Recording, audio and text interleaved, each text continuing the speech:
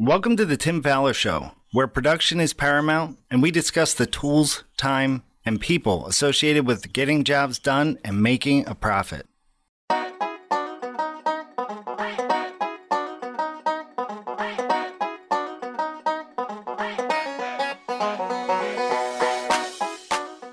On today's episode of the Tim Fowler Show, we will be having a conversation with Tim, with the help of special guest Tim Fowler, Remodelers Advantage in Linthicum, Maryland. Alongside Tim Fowler, I'm your co-host Steve Wheeler. Here is the Tim Fowler Show. Well, hello everyone, and a little different format today. I am Steve Wheeler, and welcome to the Tim Fowler Show. As Tim normally says, he loves getting new ideas, so if you have any new ideas for the podcast or topics you would like to hear people talk about, please send them to tim@remodelersadvantage.com. So on this episode today, we are going to actually flip the script and turn the tables.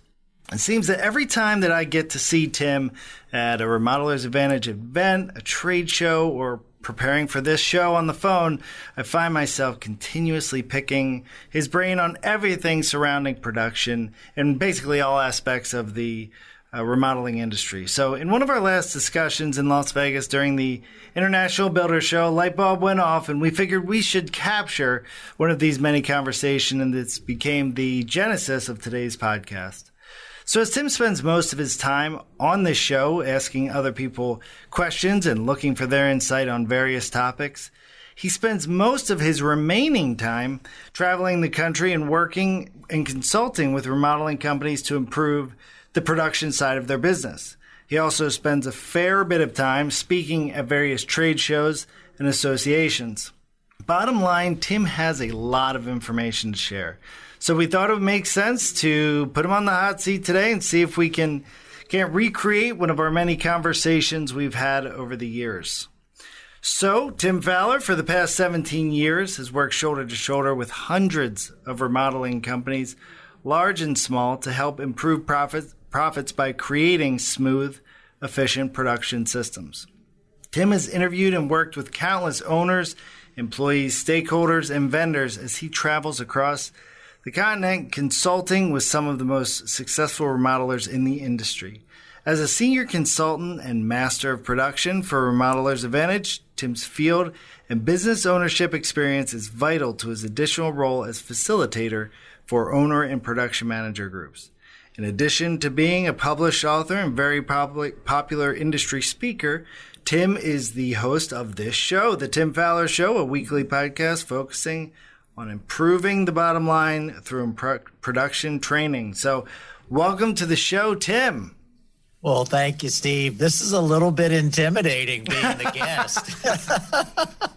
I'm a little bit scared here. Hey, we'll get some hard questions coming at you. Oh, yeah. Tim, for everybody out there, let's just take it back just a little bit and let's talk about how we got here as to the Tim Fowler Show. So a little kind of a snapshot of your history in the building industry to now. Okay, so growing up, my dad did a lot of projects around the house. He was a professor at the University of Maryland, so it wasn't his work. But he was constantly building things, built cabinets, built stuff painted a lot, fixed a lot of walls, things like that. So I was around it growing up, and I actually I built a kayak when I was in high school. I built a small sailboat in high school. Wow. Nothing fancy now. Nobody go ooh and ah. Just but it very floated. Simple.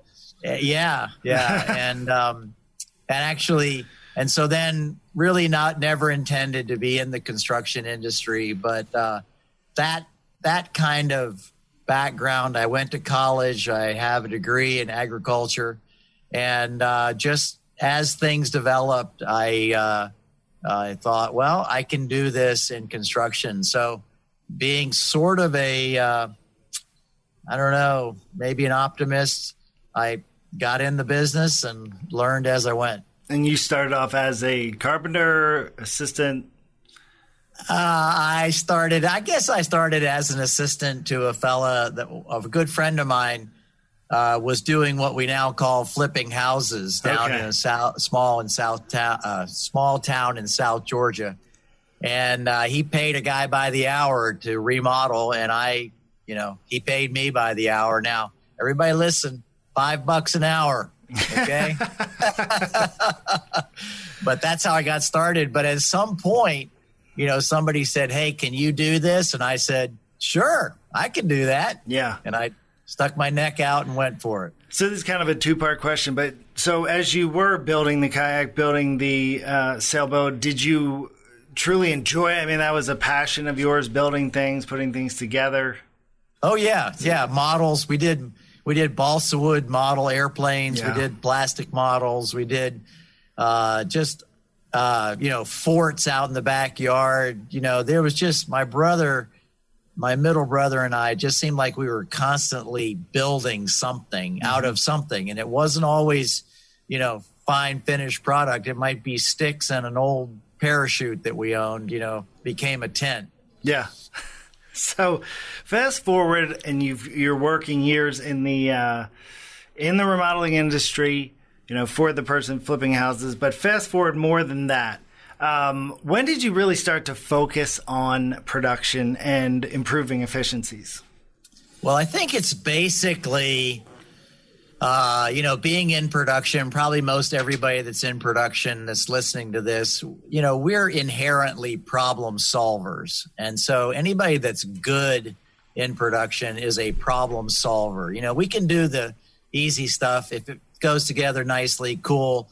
But we are good at solving problems. And so when I was a production manager at Hopkins and Porter in Potomac, Maryland, my boss stuck his head in my office door and said, hey, I volunteered you to help to put together a training program for the local NARI organization.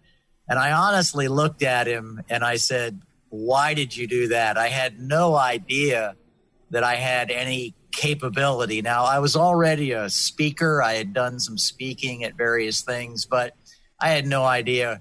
And he said, don't worry about it. You'll be great. So I teamed up with 3 other people, and we put together a training program for lead carpenters for the DC Metro NARI chapter. And as the other 3 people sort of dropped out of the process, I, again, was looking at what could be better, what could be better, what could be better. And so that's what put me into it. And then at a certain point, I just love helping people too. That's sort of, if you look at my personality profile, one of my big motivators is helping people. So as I got the opportunity, I said, you know what, if I do this full time, I can have fun solving problems, but I can also help people with not only with their businesses, but I love helping the production person as well. The guy or gal in the field who's maybe struggling with their boss a little bit, or just can't figure out why the boss cares so much about money when really it's about the product for most of us. So there's a couple of different motivators. So what was the company you were working for when the Hopkins and Porter? Hopkins and Porter in Potomac, Maryland. Okay, so when did you first start to, I guess as you're developing the program and using the practices that you're also developing, when did you kind of see that it yielded results or see improvement? What did that look like? Well, it should be stated pretty clearly that they already had a really good lead carpenter system working there when I became the production manager. So I tell people that I stepped into the dream job where there were 4, 5, 6, 7 different lead carpenters already out there on the job sites making, doing their job properly. So I just had to learn all the things about profit and customer satisfaction and those kinds of things, because that was what was really new to me. But the company had really good systems in place already. Many of the things that I share with companies now came directly, from their system of doing the work. So had you worked for any companies before that did not have practices that were tight or focus on letting people or letting you know about the profit? No, I had only worked for myself. The move I worked for myself in small town in South Georgia, and we'd moved to the DC area with the idea that I would then work for somebody to kind of not only make a little bit more money, but just felt like that would be an easier thing for the family. So we're not going to age you here, but from the time you started, what do you look at as, the biggest change in the industry as a whole? And it could be tools, awareness, necessities of change, but what do you think has been the biggest difference? So I think that the biggest shift has been from basically what we call the carpenter in the truck to full-blown businesses. And so, I think back when I started, this was late 80s when I was, or middle 80s when I was in business for myself. A lot of folks just, me and two other guys, we built houses, we did all this kind of thing. And then I think what has really changed in our industry is that more people are interested in actually creating a business that is truly a business. In other words, they, have systems. There's a business owner that has people working for them. They're not necessarily in the field. And so we've seen that over the years. I think trade shows have really helped push that. I think consultants have really pushed that. For example, when I started doing consulting back in 2000, probably you could count on one hand, maybe two hands, the number of consultants there were out there for this industry. And I was pretty much the only one that did production consulting. Now, if you go looking, there are just maybe 100 out there that do it, and there are others that do some of the consulting. I think I still have kind of a corner on some of the market on that.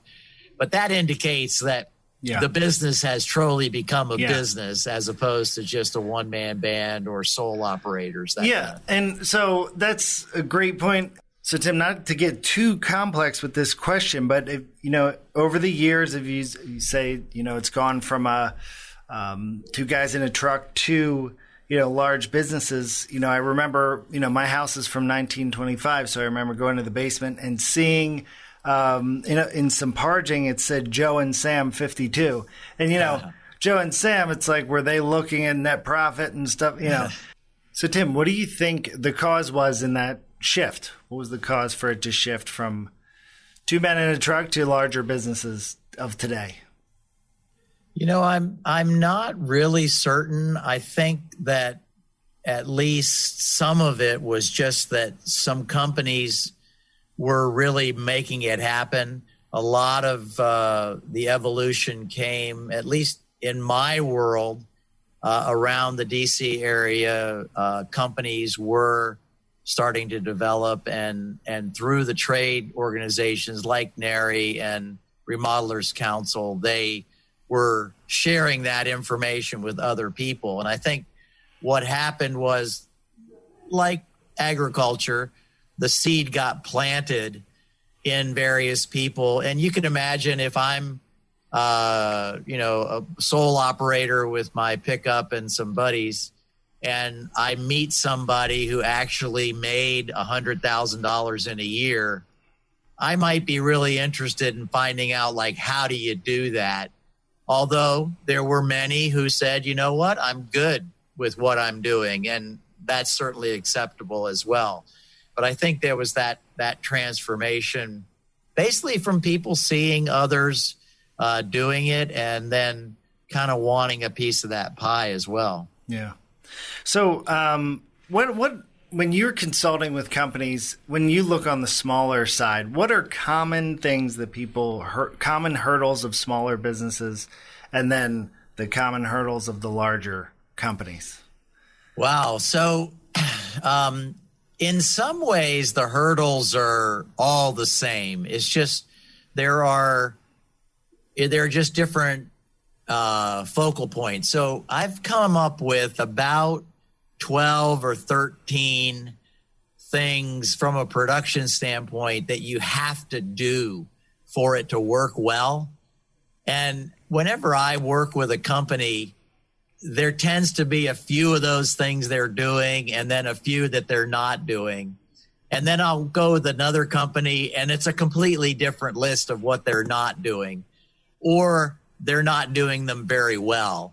And so I think for the small company, it's the struggle mostly with balancing, like how much does the owner sell and then still stay involved with the field, because there's still that attachment to the production side of things. And sometimes they've got their hands too much in it, and they're short circuiting some really good people who would take initiative and who would run the jobs for them if they let them. That tends to be one of my questions when a business owner says, well, my guys just won't take responsibility for their jobs.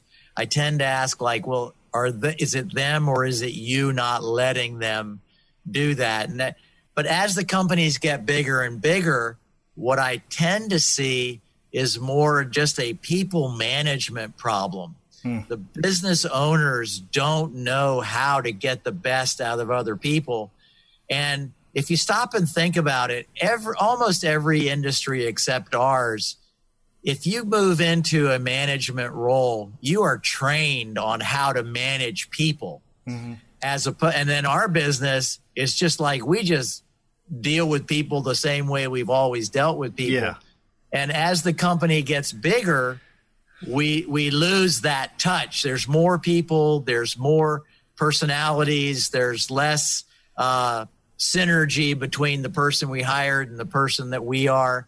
And so learning how to manage people, absolutely critical. And that, again, one of the blessings in my life is that there are all these people around me that are reading books that are talking about these things. And I've had the blessing of reading 6 or 8 really good people management books that have helped me understand what it's like to manage a business, even though I wouldn't go back to it if I can avoid it.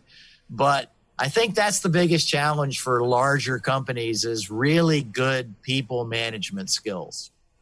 And do you think that a lot of people should know that going into starting a company? Or, a lot of people just kind of start the business to be their own owner, but at some point you have to manage people.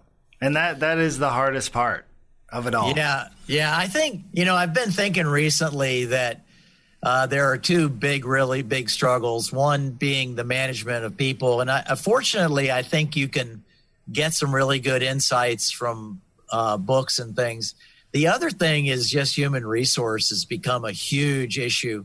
And I've actually been wondering recently, like, maybe that ought to be like the 3rd or 4th hire within a company. And unfortunately, typically, we're not selling enough or producing enough work to pay for a full-time human resource person. Yeah. But with the labor market the way it is nowadays, somebody has to be spending 20 hours a week looking for new employees, motivating people, training people, improving the climate, the culture, that kind of stuff. And business owners typically don't have the capacity or the time.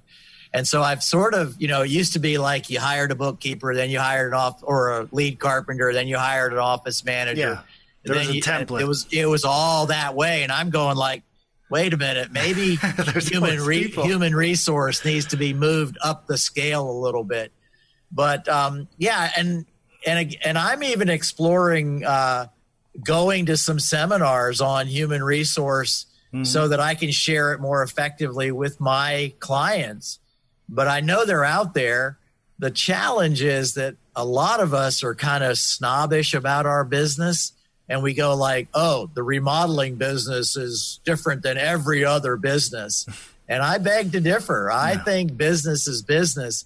You're just not going to find any seminars on human resource specifically for remodeling companies. Yeah. But go to some training, get some of the big picture ideas, and then incorporate that into your business. And I think people are going to do much better that way. Yeah.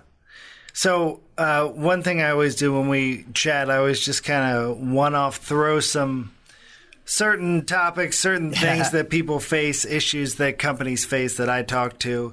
I talk to remodelers every day as well. And just common problems that people face would be, projects consistently going over budget. If I was to say that to you, what's one line you would say to that? Oh, I can only have one line? No, you can have a few lines. It's your show. So one of the thing that I try to emphasize with people is really look honestly for the cause. And there's 3 causes that I see. One is inefficiencies in the field. And that tends to be the one business owners are looking at most. The second one is just bad estimating. And so what I try to do you have to be careful to differentiate between the two. Is it in the field or is it in the estimating? And the way I like to look at it, it's a percentage game. So if you have an estimate for framing and you're 100% over budget, I'm going to tell you that's an estimating problem, unless you have absolutely lazy people out in the field. 100%, it's estimating. Yeah. You start getting down, and I don't know what the exact percentages are, but when you start getting down to 10 or 20% off, that could very well be a field inefficiency. Yeah. And so that's what I would say. And then the third one is just bad markup. Yeah. If you don't have the right markup, you can get everything else dead on, and you're still going to lose your shirt. So look at those 3 things, and try to pinpoint them. Yeah. I knew you'd be good at this, Tim. All right. So change orders, eating profits, or just having an overall issue with change orders. All right. So, wow, this could be a podcast all on its own. In fact, we've done one. But anyway, but there's a lot of different things. But probably the biggest one is just the lack of getting the same markup on a change order that we get on a regular contract, or even a bigger markup. And I'm not sure the problem happens somewhere between the contractor's ears. It's a mental problem. They don't really think like, wow, this change order is a problem for us. We should be paid more for it, and so forth like that. So I guess that would be probably the biggest one in terms of the change orders, or maybe not getting them written up at all. Yeah, not written up. Problem. We're already here, pay less, Yeah, just bad thinking. So a couple other scenarios here. How about lead carpenter is good at his or her job, but not looking on to take on any additional work or responsibility? I guess not climb.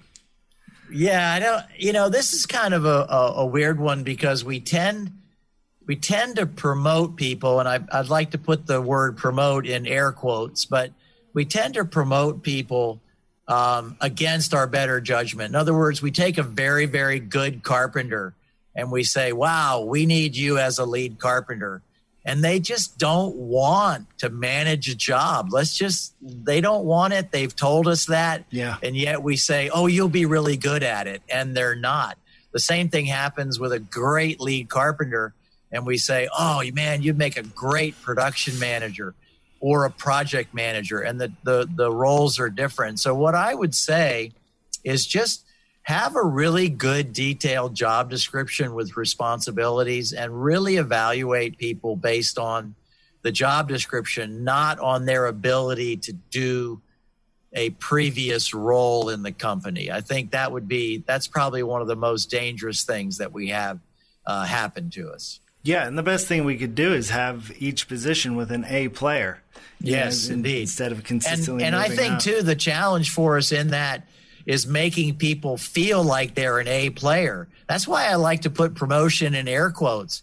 I mean, who said that being a great craftsman is a lesser role than being a lead carpenter? Not me. Yeah. It wasn't me, because I think, if someone is a fabulous craftsman, you want to hang on to that person. And somebody else, like, I'm going to tell you right here and now, I am a fabulous lead carpenter, but there's 1 million people that can do carpentry better than me.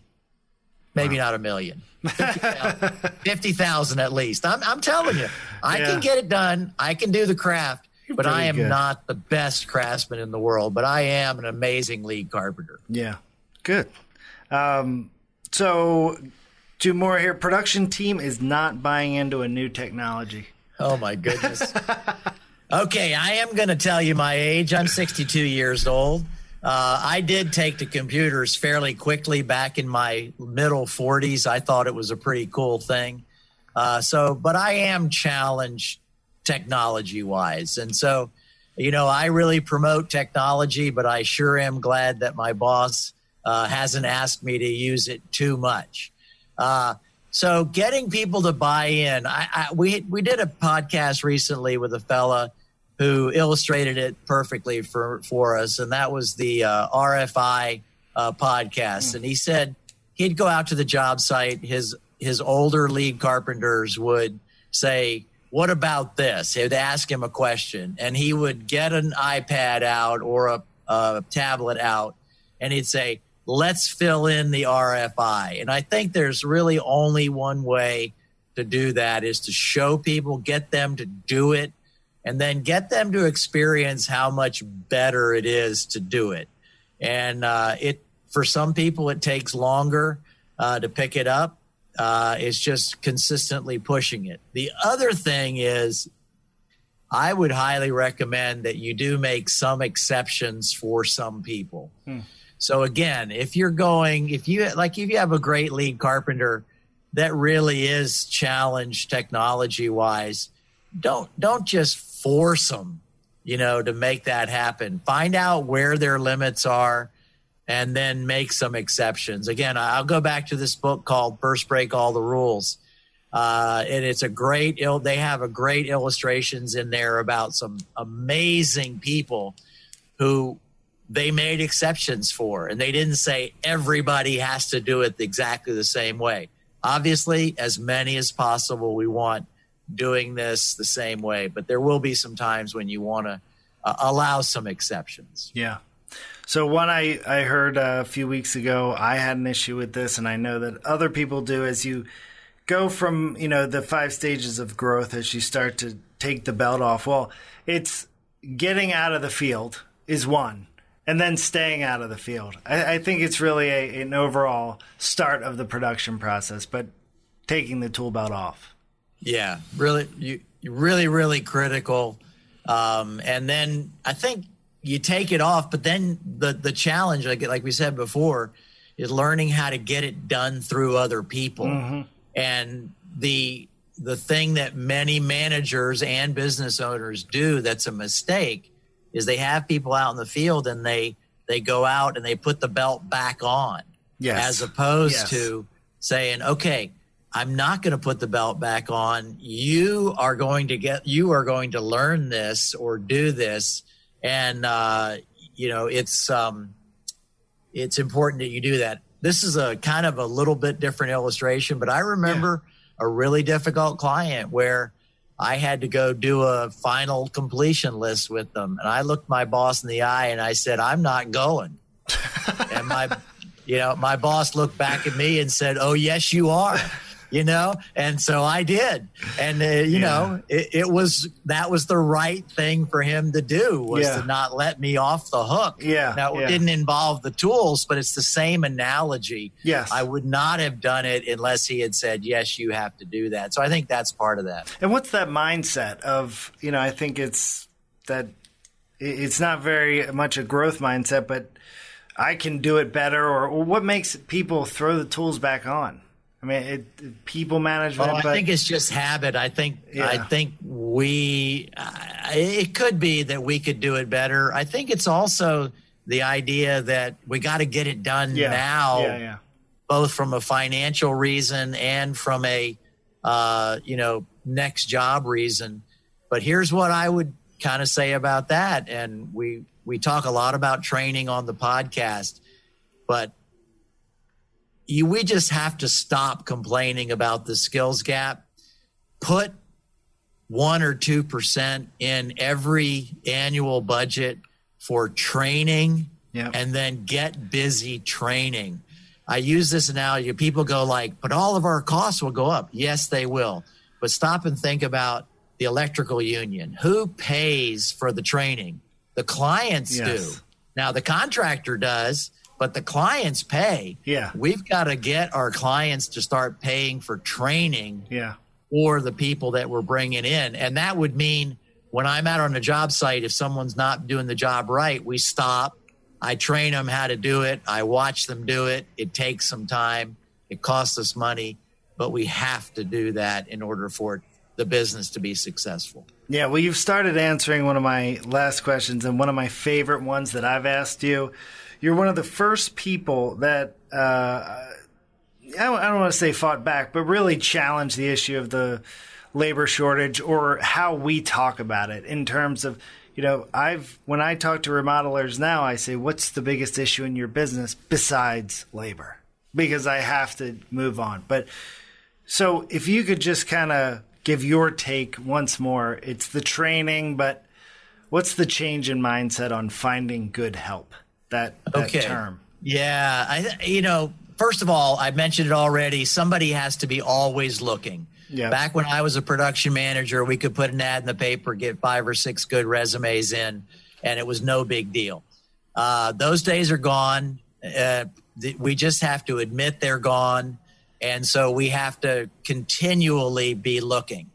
I think the other thing that I see kind of a vestige of the old days is we want good help, 5 years experience, pickup truck, and tools worth 10 grand. And you know what? Forget it. Yeah. First of all, I was a lead carpenter with no experience. Well, maybe 1 year experience. I had my own business. Now, if you find the right people, and we've interviewed people on the podcast, 2 years in, they're a project manager. It's like you find the right people, train them for a couple of years, and then you've got gold. And so we have to get away from this. Everybody has to come to me with certain skills and certain experience. The other thing that's really important is that we used to kind of keep people in a position for, a long time. Like You'd start with us and you'll be a laborer here for a couple of years. Yeah. And then we'll have you do some carpentry work. That has to absolutely stop. And I think one of the best examples I've seen of that is Case Remodeling Design in DC, where they hire someone into their warehouse. I think Bruce talked about this on our podcast.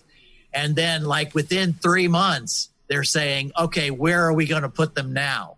So they're not stuck in the warehouse for 6 years, but they're always looking for where can they move. And they might move straight to a project manager job, not likely, but they might if they have those skills and qualities. And all of us old timers, we're going dig ditches, move lumber, cut a few boards, nail decking down. And then after about 8 or 9 years, you can be a lead carpenter. And that we've just got to get away from that. The millennials won't have it. The millennials won't take it. Yep. They won't do it. And then I think just get out there. I've asked people a number of times, what's your marketing budget for new projects? And they'll say, our marketing budget is 3% of our annual sales. And I go, great. What's your marketing budget for new employees? And they look at me like I'm dumb.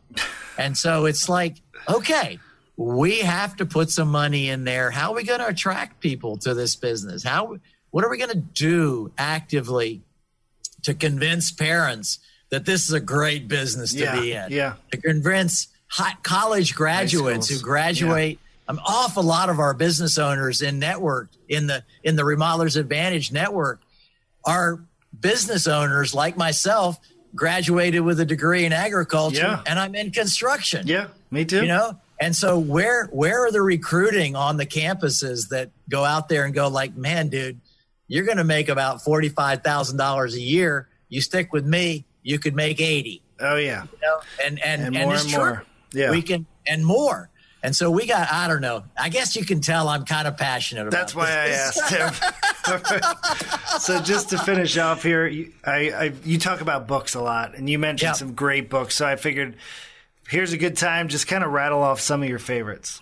Okay, so First Break All the Rules by Marcus Buckingham is a really, really good book on managing people. The Great Game of Business by Jack Stack. I resisted this book for years because I thought it was only about handing out money. It is not. It is a great book on on how to help people win in your business.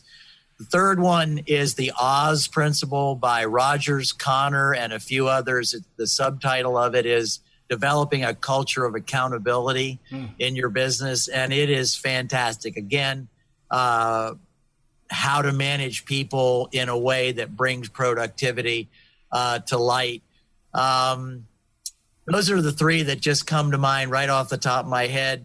The 1 Minute Manager series. Yeah. But probably the best one, in my opinion, is the 1 Minute Manager Meets the Monkey. Oh. And if you read that book, it'll really, and you do what he says, you got to put these things into practice.